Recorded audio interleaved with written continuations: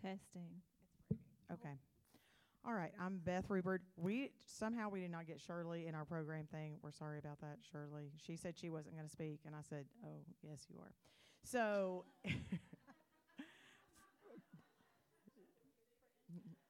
so one of the things that we wanted to talk about is that we wanted to go through some scenarios, things either that we've dealt with personally or just scenarios in life. I wanted to do scenarios like I'm going to sit down and I'm going to write this out and I'm going to tell us, talk about how we should work through these things. And the Lord said, no. And I said, no. So we had a back and forth, the Lord and I, a whole lot, because I just wanted to talk about, external, not personal matters, really.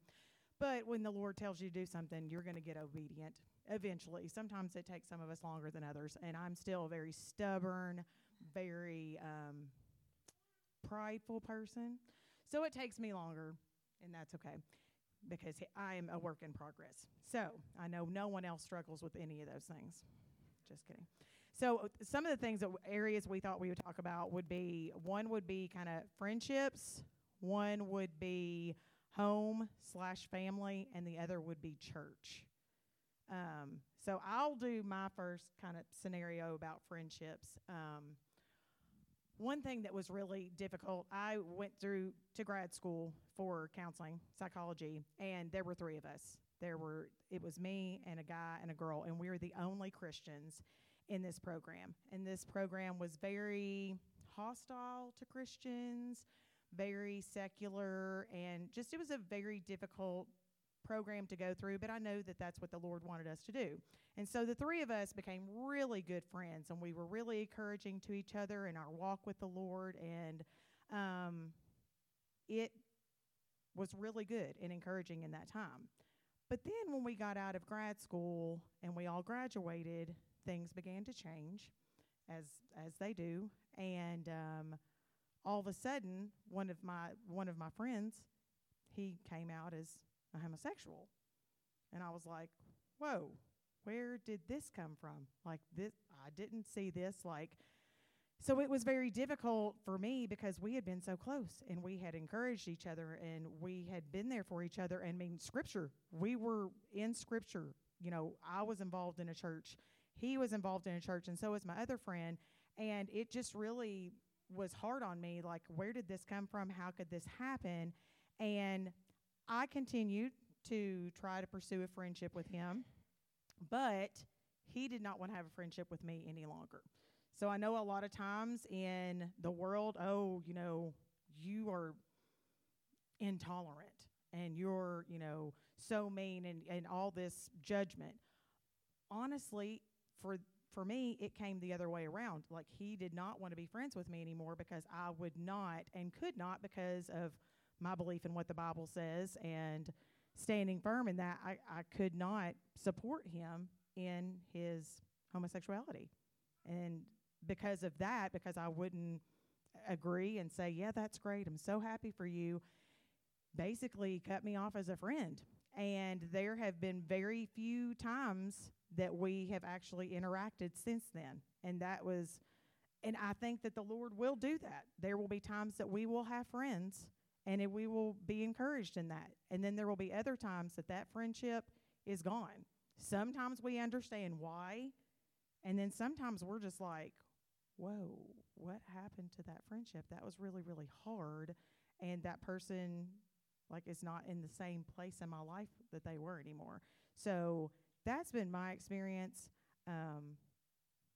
with the friendship part. I also have Scripture, but in the way things have gone this week, I did not get to print out any of my notes. They're all on my phone, and I'll have to look it up because I have to wear glasses now because I'm old.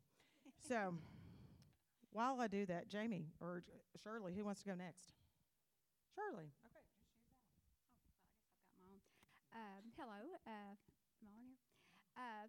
This scenario, I have a couple of scenarios, but the first one I want to share with you is that even as Christians, sometimes we know the right thing to do, but we just don't do it. As redeemed people of God, we see how important the Word of God is in our life. And it's an infallible guide to us in our emotional life as well, but we have a tendency sometimes to push that aside for what we think is the right thing to do at the time. So this scenario is about a widow. She was a widow for several years, living solely on Social Security, and we all know those some of the people that would fit in that category. But she eventually did start dating and seeing someone. She justified moving in with him because marriage for her meant losing her free medical status. She stated, "I knew it went against God's commands, but I did it anyway. And the resulting guilt weighed heavily upon me." This is her words. She told me the scripture, James 4:17, tells us that so whoever knows the right thing to do and fails to do it, for him it is sin. But the anxiety about my finances gave rise to living with a man outside of the marriage covenant. Being a Christian, I struggle with this arrangement. And that it was a year, before I decided to put that away, give it to God, and entered into marriage. She said I couldn't live with sin anymore. I decided to trust Jesus in every aspect of my life. And she gave me, I shared as a friend. I love how this goes with about the putting to death ungodly emotions and the 3 steps. This follows the 3 steps. She did the honest self-evaluation. She knew it was wrong. She had godly friends that came to her and said, "What are you doing, lady? You are a Christian. You are a believer. How could you do this?" And also then she came to the confession and the repentance for her sins. And we shared some the word about God being her provider in Matthew 6:25 through 34. I won't read the whole thing, but it goes in very deep how he provides for us.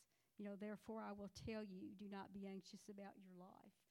What you eat, what you wear, and all these things. And he goes into great details about how he will care and provide for you. He ends, the passage ends with, "And therefore do not be anxious about tomorrow, for tomorrow will be anxious for itself." So she relied heavily that he will be her provider. And also Philippians 4:19 helped her to come to that godly decision.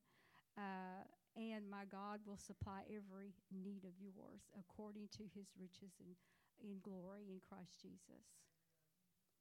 And also the Holy Spirit counsels our decisions. She realized that she needed counseling. And for 2 Timothy 1:7 says, "For God gave us the spirit not of fear, but of power and love and self-control." Now, this is a scenario that a lot of widows struggle with. What do I do? So if you know someone, then maybe you could have some scripture that you can dig through and be that godly friend to those that are struggling with that. The second scenario about home and family is that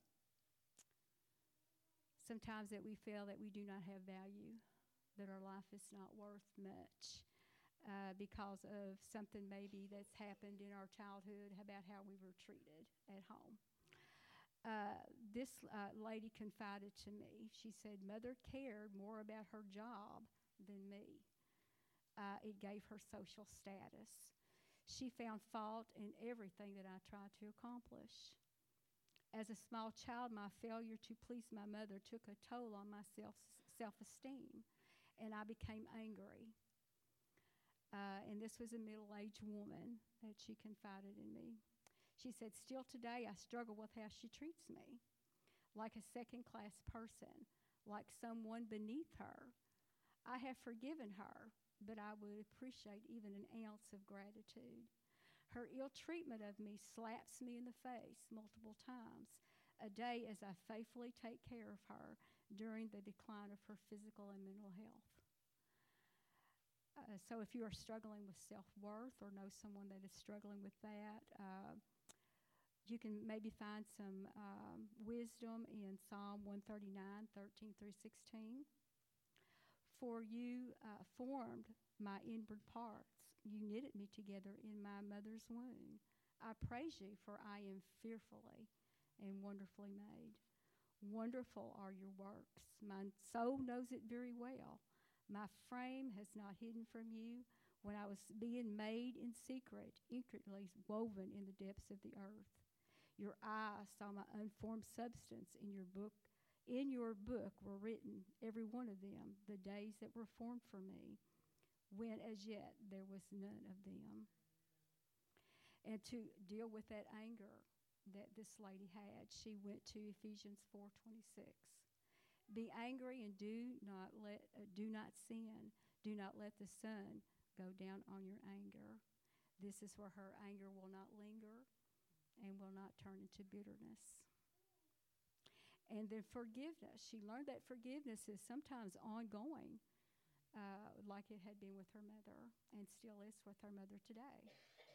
Then Peter came up and said in Matthew 18:21 through 22, Lord, how often will my brother sin against me, and I forgive him? As many times as 7 times? Jesus said to him, I do not say to you 7 times, but 77 times. So this just tells us that forgiveness is ongoing all the time. I did not do any introductions. I'm sorry. That occurred to me that I did not. This is Shirley Huffines. She goes to Corinth Baptist Church with us. And do you want to say anything about your life? Any introductions? No. Okay. All right. I guess I can a little bit. I am a retired school teacher. I've been retired for a little while, but I just enjoy being a lifelong learner. I learned a long time ago that just because I'm a teacher doesn't mean that I can't be taught. And I am very much a work in progress. She is also an author. She didn't share that, but she's also an author. So that's Shirley. All right. You ready? You don't have to share. You can do one and then flip back to me. I'm not ready. Okay. I'm Jamie Stinnett.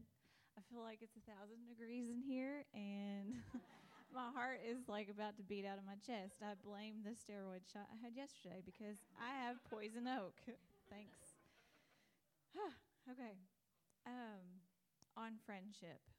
The definition for friendship for me has changed over the years. As I grow closer to Christ, my view on friendship has changed, and I have many of you in here that I am able to share that with, and I am so grateful. But there are hard times in friendships, and I want to start with Scripture, because what I was before, I must put on the new. And so Ephesians 4, let me see my notes, 22 through 32, so I apologize, this might be a little long. But it's always good to start in Scripture. To put off your old self, which belongs to your former manner of life and is corrupt through deceitful desires, and to be renewed in the spirit of your minds, and to put on the new self, created after the likeness of God in true righteousness and holiness. Therefore, having put away falsehood, let each of you speak the truth with his neighbor, for we are members one of another.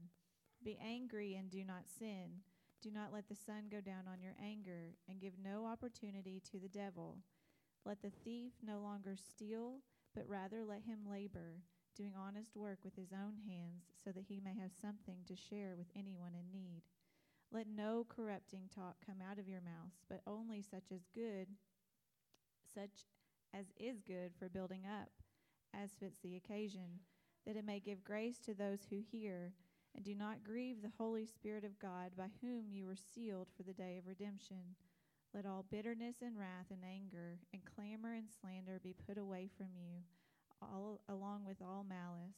Be kind to one another, tender-hearted, forgiving one another, as God in Christ forgave you. So in former relationships and friendships, it was always, what can you tell me that I want to hear? And to see now that I look back at that, I wish people would have been more honest with where I was. But we weren't even in that mindset. We were not following after Christ. I mean, we went to church and did all the things and said the right things at the right times, but in the secret places, we were not that. And but now I have these friendships who we can speak about Christ and just share life, our suffering and in our hearts.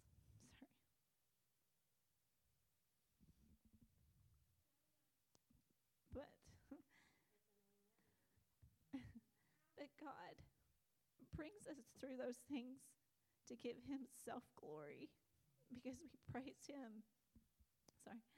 We praise him for what we've been able to get through. And he gives us everything we need to get through that. I've lost a lot of friends that were really close. We don't think the same way, but there's always hope. And we need to hang on to that hope, and we need to be that light for those friends that aren't in the Word. That's what I have. Sorry. Oh, yeah, that's mine. All right. So friendship can be hard, and it is different in different stages of life, definitely. And I think that the more we can have deep friendships, but usually only with people that have the same worldview that we have, that uphold Christ. We can still be friends with those people, but are we going to be able to share the truths of the Word as deeply as we can with a sister in Christ? No, we probably can't. So, but we're going to be witnesses in that. The next part that we're going to talk about is family. Well, first of all, I'm going to read this. This is what I prayed for us for. I tried to turn it sideways.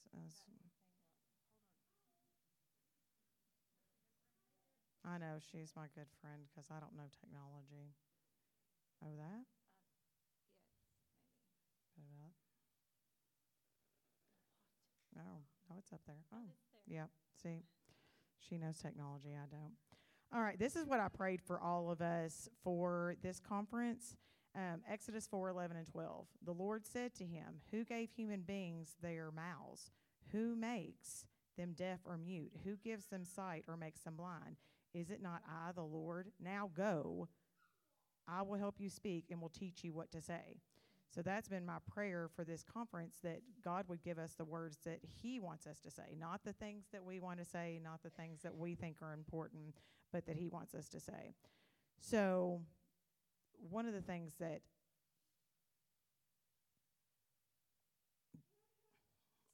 one of the things that I don't want to talk about, but the Lord wants me to talk about, is my current struggle with doubt, because there have been things in my home life, in my family life, that have happened in the last year and a half that have really made me doubt God, really made me think, okay, if God is good, then why has this happened? This does not feel good. So last April 2021, we were on a family vacation, just the 5 of us, and we got a call that my brother-in-law had suddenly passed away. And so that left my sister-in-law, a 40-year-old widow, to raise 3 kids on her own. And that has been very, very difficult for us as a family, but especially for her. And I take it to Scripture. And, Romans 8:28, God's going to do everything, he's going to work for the good for those who love him and have been called according to his purpose. Well, guess what? This doesn't feel good. And so then I have to go, okay, but it's not about my feelings. It's about God's going to work good for us Now, am I going to dictate what that is? I'd like to, because I have control issues.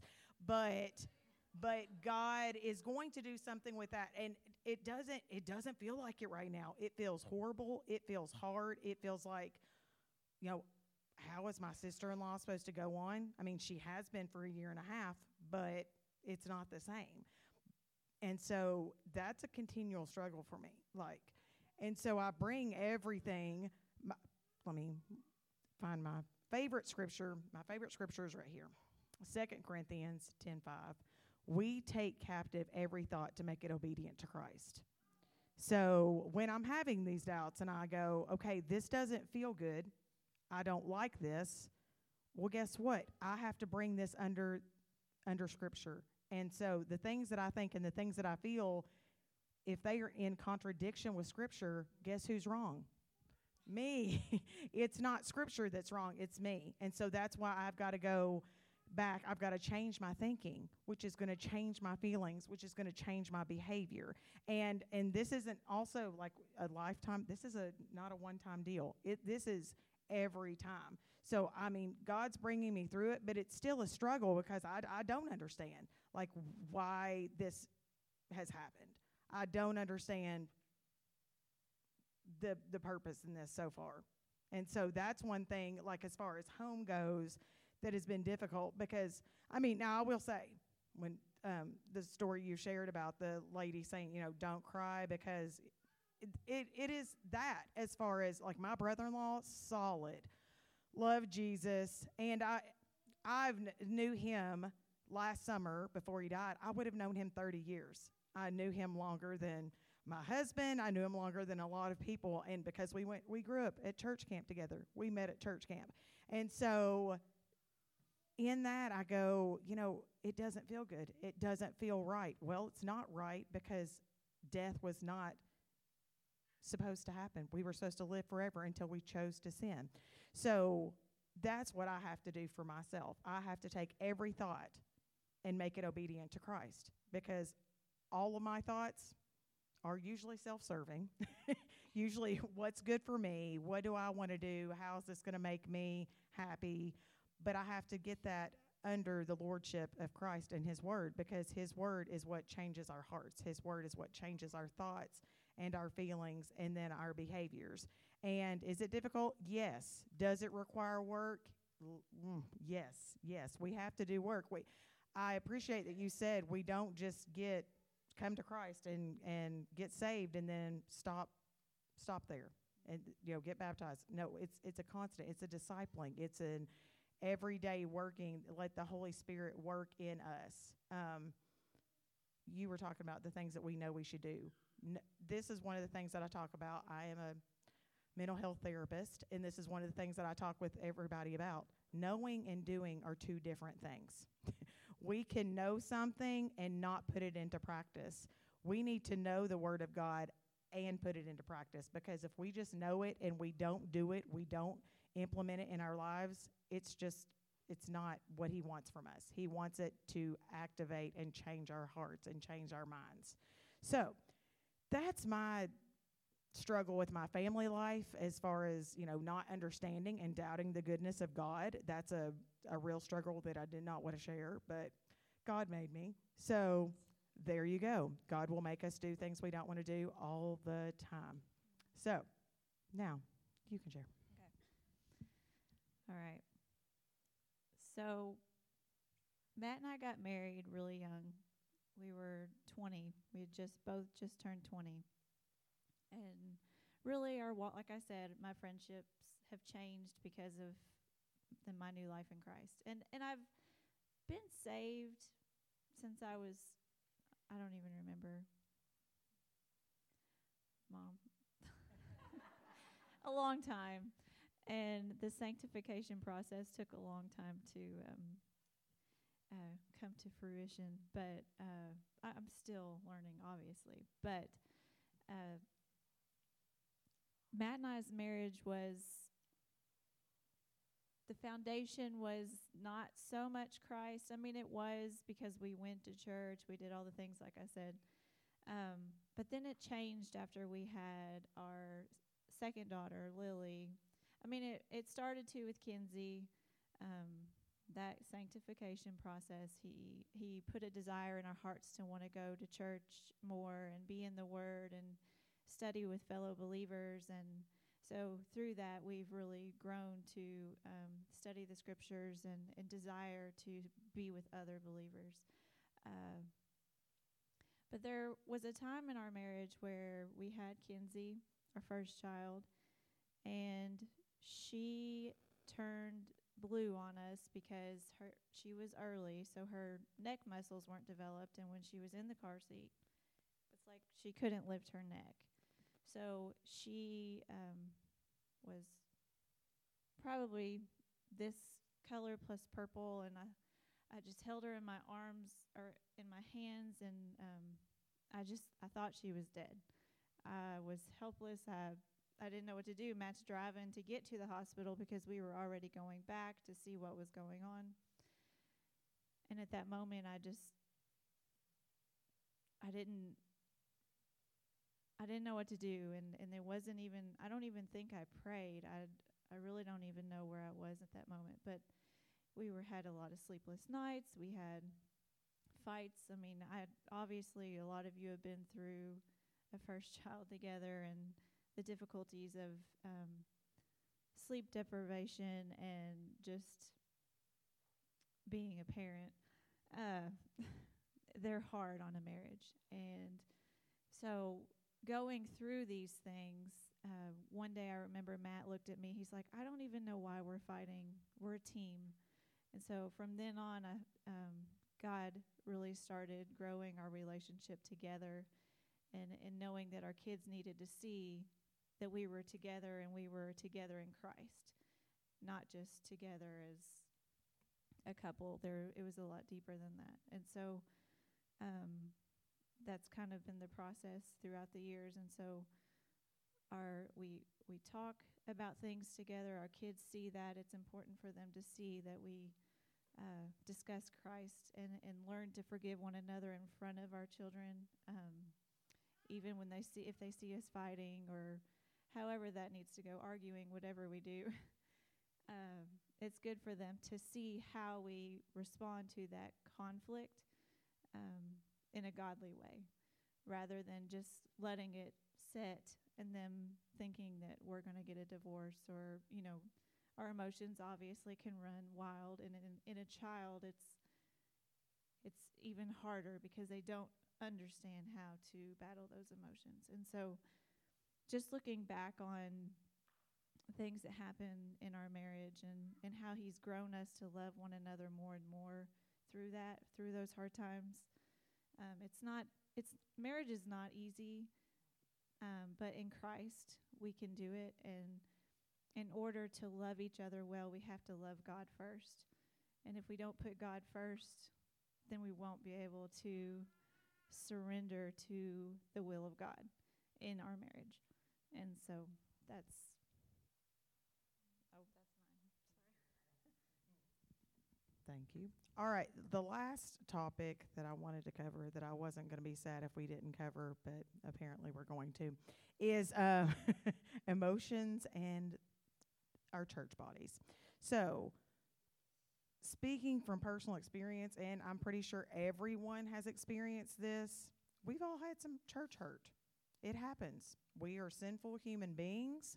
People have hurt us. We have hurt people. Sometimes it's intentional. Sometimes it is unintentional. But out of a lot of that comes, well, I just don't want to go. It's not for me. Church was a thing, I did when I was a kid, but I don't feel like it. I don't want to go anymore. So I want to read something from the book because I thought it was really, really good. What if I don't feel like it? That question that arises when it comes to Christian experience is what to do when we do not feel like doing what we should do. The guy who wrote this book is a pastor. He says, because I'm a pastor, people often ask me, isn't it better for me to stay home if I don't feel like going to church than to go to church when my heart isn't in it? Right, we've all heard this. Won't that make me a hypocrite? My answer is no. It will only make you a chain sinner, lighting up one sin with another. After a puzzled look, I explain. If God commands us to do something and we don't do it, what is our normal course of action? Confession and repentance. Why should the protocol be any different when we fail to feel the way God commands us to feel? If he commands us to come and worship him with gladness, like he does in Psalm 100, verses 1 and 2, yet we don't feel like worshiping him with gladness, that is a sin. If we have no joy at the prospect of gathering with God's people on his day to sing his praise, there is some serious darkness in our hearts and some mixed up priorities. The lack of joy is sin. Confess it. Father, forgive me for not taking joy in what ought to be the true joy of my heart. And then repent, bringing forth fruits in keeping with repentance by going to church. Even if your heart does not change right away, do what you are supposed to do with a repentant heart. What you will find is that the power comes in the doing. God will forgive us and our hearts will change in the process. So I thought that was really important because I know, I'm a pastor's wife. I'm supposed to go to church. True. But also, I should want to go to church. I should want to be gathered with our church body to worship God, because guess who church is about? Not me. If church is about me, I'm in serious trouble. Church, going and gathering with a body of believers, should be about God and giving him the glory and praise and learning from his word so that we can go back out and share with other people. You know, that's what we're supposed to be doing. We're supposed to be sharing about him. And so I know that's the goal. That should be the goal of every church. That, to me, should be the goal of today, is that we gather together to encourage each other, to speak truth and love, and then go out and put into practice the things that we've learned, whether we feel like it or not, that we have to be obedient to what God has called us to do. So that's what I'm saying. I don't know about this part. So let's just go over what I wrote about where my thoughts go during these times. So as I studied and prepared for the women's conference, I can't help but be reminded of how sinful my emotions become when they aren't grounded in God's truth, the objective truth, but perceived in my own truth, subjective truth. I am tempted to create these storms of false truths that are dangerous to my walk with Christ. These storms immediately cause defeat and leave me feeling insecure, wanting to give up or run away, whatever I can do to dismiss my circumstance. This leaves me in a spot to play the victim role, blame others, jump to conclusions, quick to respond to an offense, fix things or patch them up rather than let God shape and mold my character. Draw inward, creating a bitterness that only God can redeem. My victim mentality, which is obviously emotionally driven, can bleed into other relationships, causing others to fall into sin because of a false reality that was created in my mind. Not truth, but my truth. Galatians 5:17 says, "But I say, walk by the Spirit, and you will not gratify the desires of the flesh. For the desires of the flesh are against the Spirit, and the desires of the Spirit are against the flesh. For these are opposed to each other, to keep you from doing the things you want to do." So his truth must be our first priority, so he can sanctify our emotions into his likeness. Like they were talking about, we're created as image bearers, and we must bear the image of Christ through our circumstances. And though that be hard, it is a command. And one thing Glenda, you said it. It was something I wanted to say out loud, was we become like what we behold. So what are we beholding? Are we beholding to save face, to save our name, to save our successes, or are we beholding Christ and becoming image bearers to be sanctified and to give him glory in our circumstances and in our actions, how we respond to those circumstances? I am not perfect by any means. I have messed up so many times, but I am thankful for the grace of God and redeeming me from some of these sinful thoughts that can really wreak havoc on our faith. And so, one thing I wanted to ask to end on was, what lens are we looking through? Are we looking through the lens of God's truth or looking through the lens of man's word or man's truth? So make sure we always go back and honestly check our hearts and ask God to search and know if there's any grievous way in us.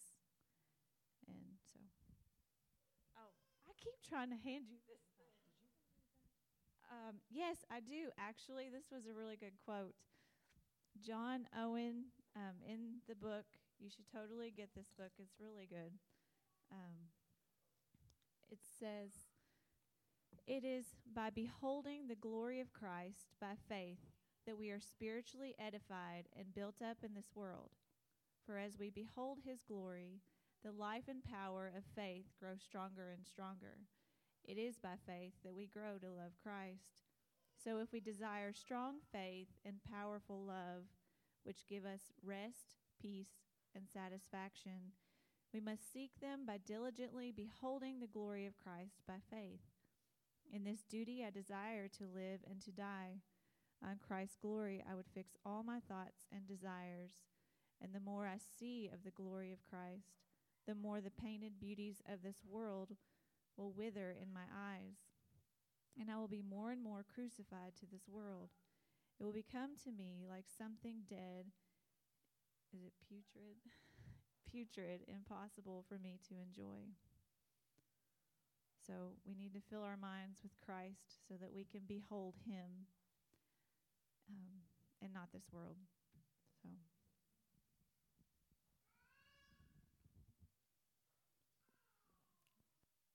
Brent wanted us to kind of open up for a panel discussion.